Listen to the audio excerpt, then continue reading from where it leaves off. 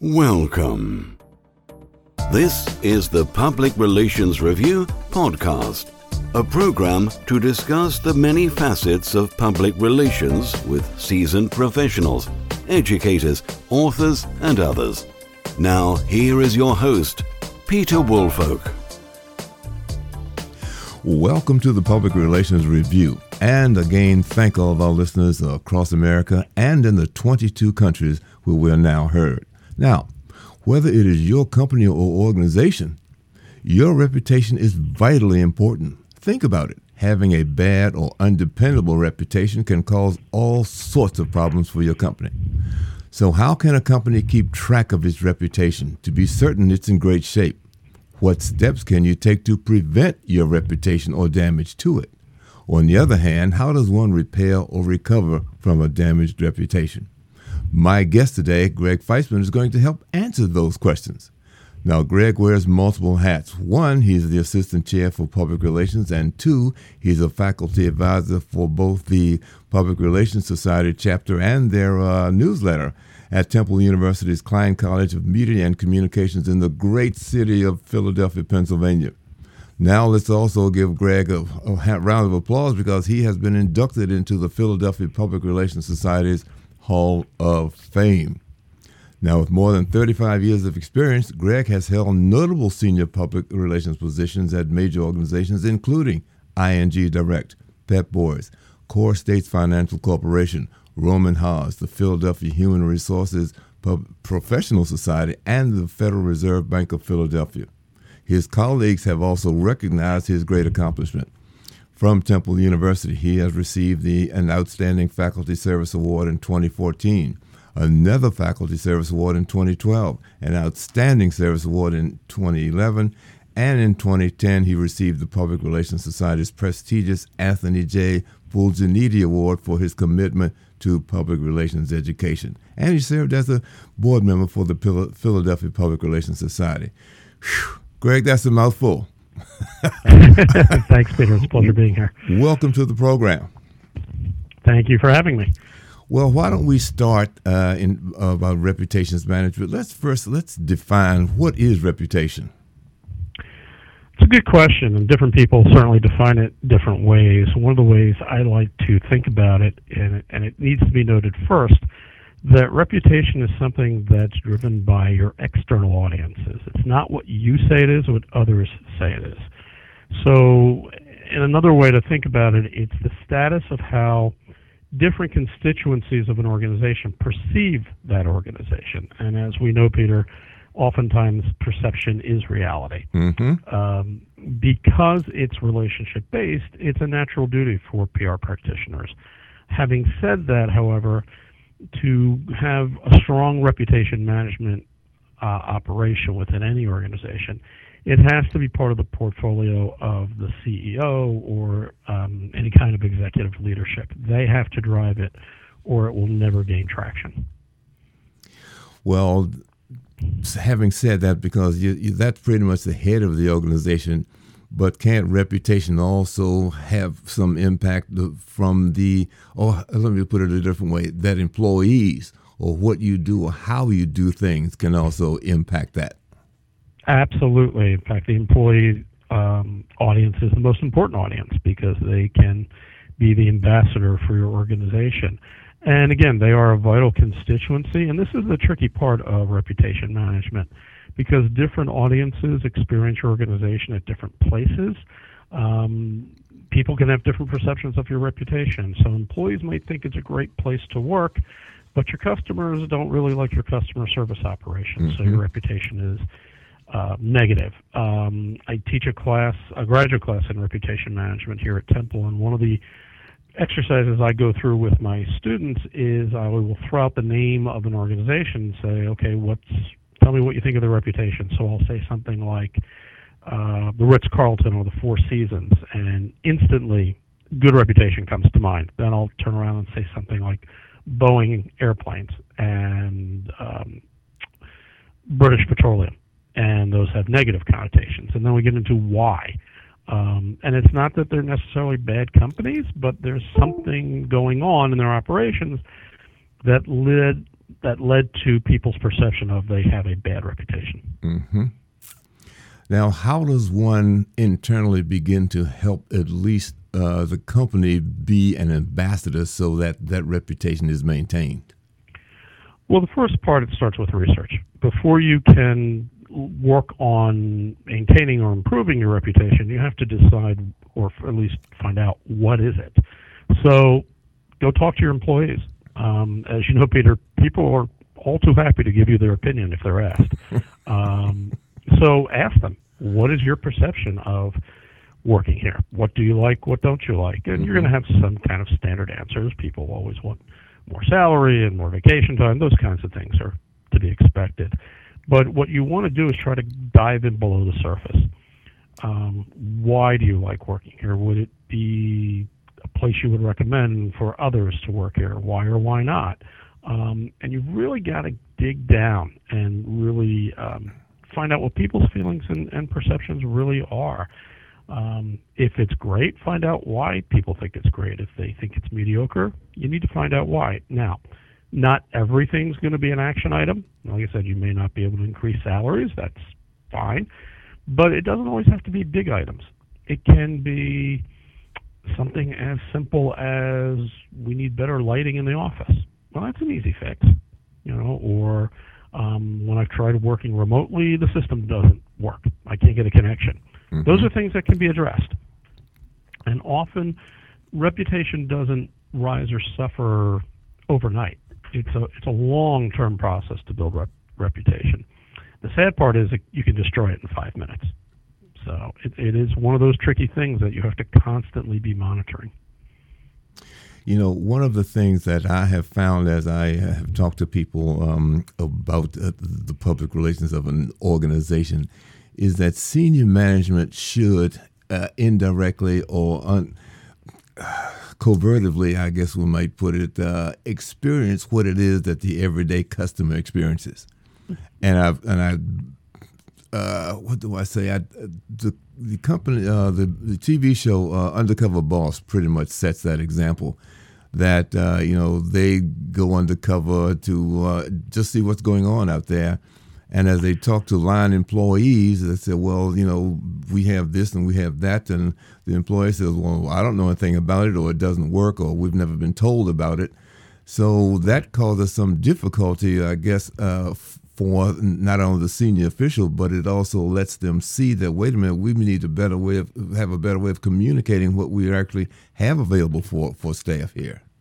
Exactly. It's an old school of business thinking called management by walking around. Absolutely. Get out of your office, find out what's going on in your company. Mm-hmm. Talk to customers. Talk to employees. One part of your organization may be operating terrifically. The other part may decide that, their boss doesn't tell them anything. Okay, that's the roadblock, and so much of this is communication-based. That's the roadblock. Well, then you need to make middle management accountable. You have to talk to people. Again, I think people in general want to feel like they have a stake in an organization's success. Part of that is that they're listened to. Now, that doesn't mean they get what they want, but they are able to, you create an atmosphere where they are able to share their opinion, discuss issues, try to resolve a problem. At least people want to feel like they've been heard, mm-hmm. and that's where the frustration builds in. Same thing on the customer side.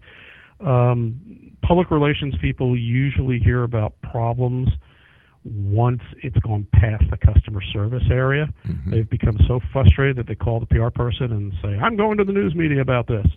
And all they really want is their problem solved, mm-hmm. because they haven't been heard. And while it's not necessarily our responsibility to solve the problem, it can be and should be our responsibility to hear them out. What is it? And then take it to the person who's head of customer service. Say, "Hey, listen, here's what's going on. Can you look into this?" Again, doesn't mean the customer's always right, but by the time it winds up on our desk, they're probably so frustrated because nobody's even getting back to them. Mm-hmm. And that's an issue. That's an operational issue.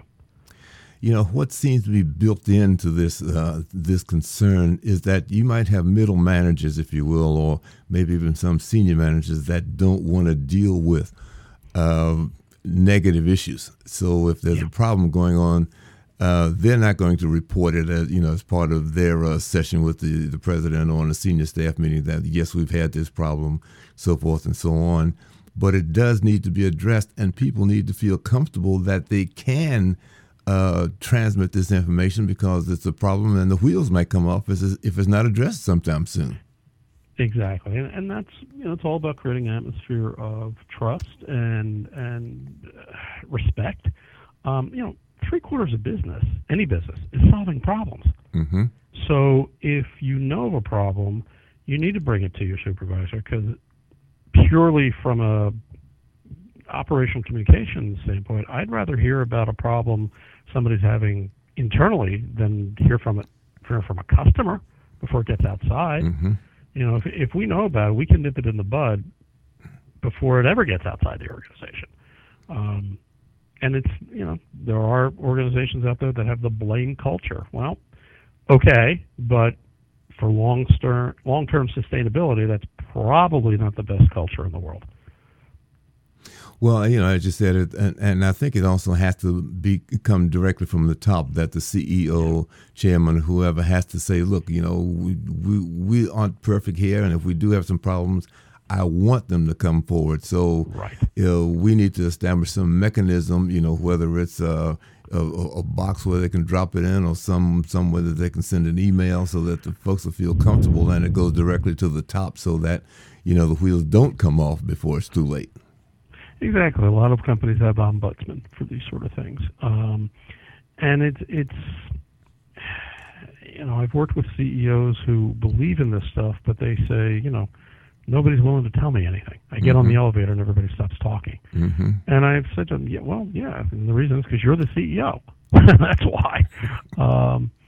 But it's a process. It doesn't happen overnight, but you really have to kind of instill this culture of, no, I want to know what the problem is. And if you want to really make the argument to a business person, if I know what the problem is and I can fix it early, it saves me money. Mm-hmm. And it also, there's an element of risk assessment involved in this too, because if you understand the risk and you can try to mitigate it long before it ever becomes a crisis. Mm-hmm. I mean, it doesn't always work, but a lot of times it will. Well, I think you probably hit it on the head when you said that the senior official there has to have maybe not necessarily an open door policy, but to let people know that, if there is a problem, we need to hear about it before it's too late, because it can impact, depending upon the gravity of it, it can certainly impact maybe the entire company or this particular department. And we don't really need to have those when we know it's preventable. Yeah, and it doesn't always have to be sales-driven. It can be employee productivity and morale. You've got good employees who you value and they're productive, but they're not comfortable or they don't like the culture and they're going to leave. Well, it costs a whole lot more to hire a new employee than to keep a good one. Mm-hmm. So it can be customer-related, but also it can be, internally related as well. Whether it's any audience that an organization works with, sales, operations, product, customer service, investor relations, community relations, social responsibility. I mean, it runs the gamut of what we as PR practitioners are responsible for. Well, having said, we've perhaps outlined a number of ways that people can drop the ball or things that can go wrong where the wheels can come off. We can maybe shift gears now and talk about, okay, well, let's suppose they did come off. The cat is out of the bag and all hell is broken loose. What are some of the things we have to do now to try to recover the reputation that we formerly had? Right. Well, first of all, investigate why the wheels came off. And if it is an act of God, okay, things happen. If it's your fault, come out and say it's your fault. Plead mea culpa. People can forgive an honest mistake, and companies are made up of people. So a mistake happens, okay, we're all human, we all make mistakes. Own up to it. Own that mistake, and then say, and here's what we're going to do to fix it to make sure it doesn't happen again. And then if you are truly enlightened leadership, you bring in representatives of the audiences who affected by this to help you solve the problem. Because that way you create allies from outside constituencies who can turn around to their network and say, no, yeah, these people, they blew it, but you know what, they owned up to it. Not only are they fixing it, they're asking us to be part of the solution to the problem. So they're serious. They're credible, because they're not deciding that, oh, we blew it, so we know how to fix it. No, they're asking us, who were affected by it, how to fix it. And that creates very strong bonds, and that can increase and recover your credibility quicker than just a company says, yeah, we blew it, we're going to fix it, and don't worry about it. It's like, well, people are going to worry about it because you blew it the first time. So to think, and in this day and age with social media, to think that a problem is going to stay internal for very long is just not realistic. Well, I think that was a hugely important point to involve the people that it impacted, to have them as a part of the solution to this thing. It is a very, very valuable piece of information. Yeah, I think it's critical. Reputation can be measured. It's not one of these esoteric kinds of things. You can absolutely measure reputation, and you have to, and you should be. You should be doing it on a regular basis. Just like PR practitioners are responsible for communication audits on a regular basis, you should be measuring your reputation at the same time, because it all feeds into the same thing. One of the things that has recently popped up, and it may be for smaller businesses or otherwise, is that there have been folks who've established basically online reputation salvation, if you will. We can save your damaged reputation. And that has caused a lot of folks not only some heartburn, but has done more damage than perhaps they were dealing with before they got in touch with these folks. Yeah, well, I think if you're approached by one of these agents who claim they can help you restore your online reputation, I think you need to dig in and say, okay, guys, well, how are you defining that? When you say you can fix my online reputation, well, how are you defining reputation? Is it likes and comments? That's not really what we're talking about, and why do you think our reputation needs fixing? Is it just a sales job, or is there a legitimate issue out there that you may not be aware of? And that's fine, but I would do a lot of due diligence before I went and hired a firm who claims they can help me fix my online reputation. Now, just out of curiosity, do you have an actual experience where there was maybe some serious damage caused to an organization you worked for, and then perhaps I outlined several of the steps that you took to resolve that issue to a satisfactory outcome? Well, I do. Obviously, I'm not going to name former employer. Understood. But there were some issues with reputation, and I made recommendations, some of whom were listened to and some weren't. And, at the end of the day, we're not the decision makers, by and large. But in some cases, they took some steps, and, I took some steps to help work on their reputation, and we could measure it, and we could see measurable results of improvement. And in some cases, recommendations were not followed, and it escalated. Where the organization found themselves even more vulnerable to accusations that had led into poor reputation. And it was like, yeah, that's because if we had fixed this, 3 months ago, we wouldn't have these problems.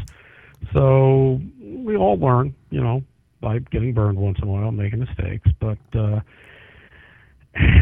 the end of the day, again, executive leadership has to be in tune with this and aligned with this to make it actually part of the culture. And if they're not willing to do that, okay. But we've all been there when, there's a fire going on and your phone rings and you get, well, I know I should have called you before this. That was always my cue. It was like, Oh God, what did they do now?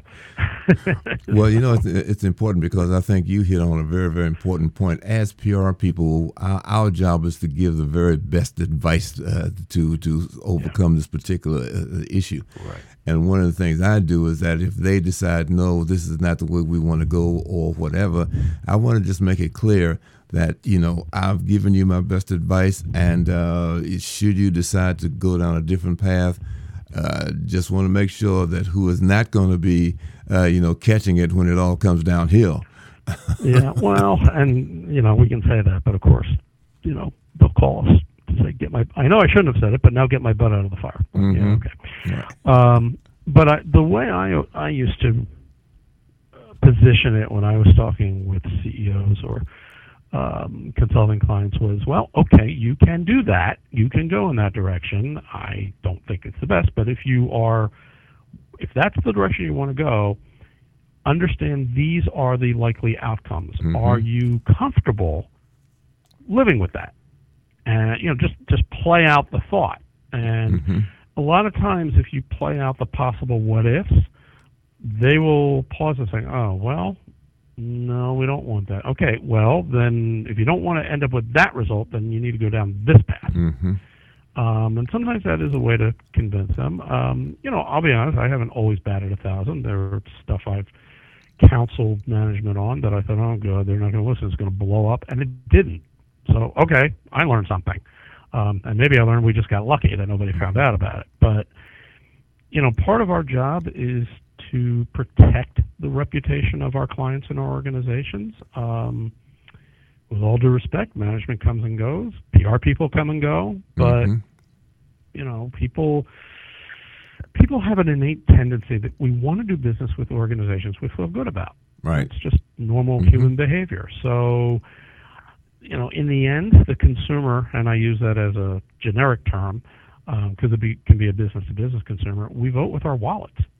Absolutely. And, most everything we purchase is a commodity. There's very few things out there that only you get from one source. Mm-hmm. So I can go with company A, or I can get basically the same thing from company B. But you know what?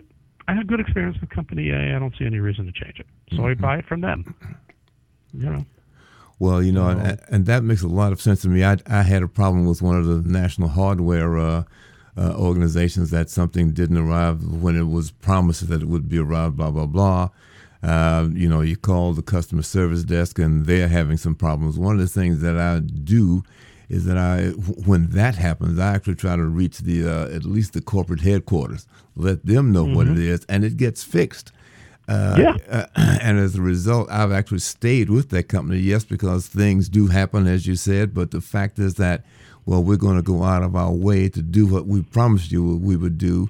We might be a day late getting it done, but the fact is we want you to be a happy customer. I was a happy customer, and I've stayed with them because I understood that, sometimes you do have problems.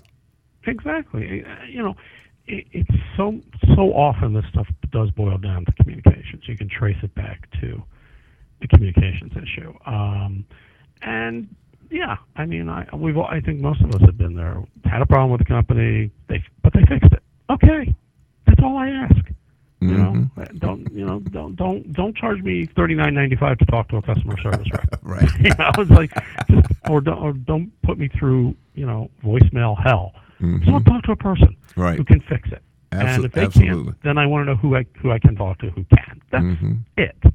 And how do you keeping a customer happy? Because it's a whole lot cheaper to keep a customer than to get a new one. Absolutely. Mm-hmm. Well, Greg, look, you have provided us with some excellent information in the short time we've been together, and just let me find out if you have some closing remarks or thoughts that you might want to share with listeners. Yeah, I think just in summary, when we talk about managing reputation, it's an ongoing long-term strategy. Reputation is an asset, and it needs to be treated as an asset. So whether you're looking at it through the financial lens or public opinion lens, look at it as an asset because you sure don't want it to become a liability. Mm-hmm. Well, thank you so much for that. Greg Feisman has been our guest today from Temple University. Greg, thank you again. And to all of our listeners, please share this information with your colleagues and join us again for the next edition of the Public Relations Review. This podcast is produced by Communication Strategies, an award-winning public relations and public affairs firm headquartered in Nashville, Tennessee. Thank you for joining us.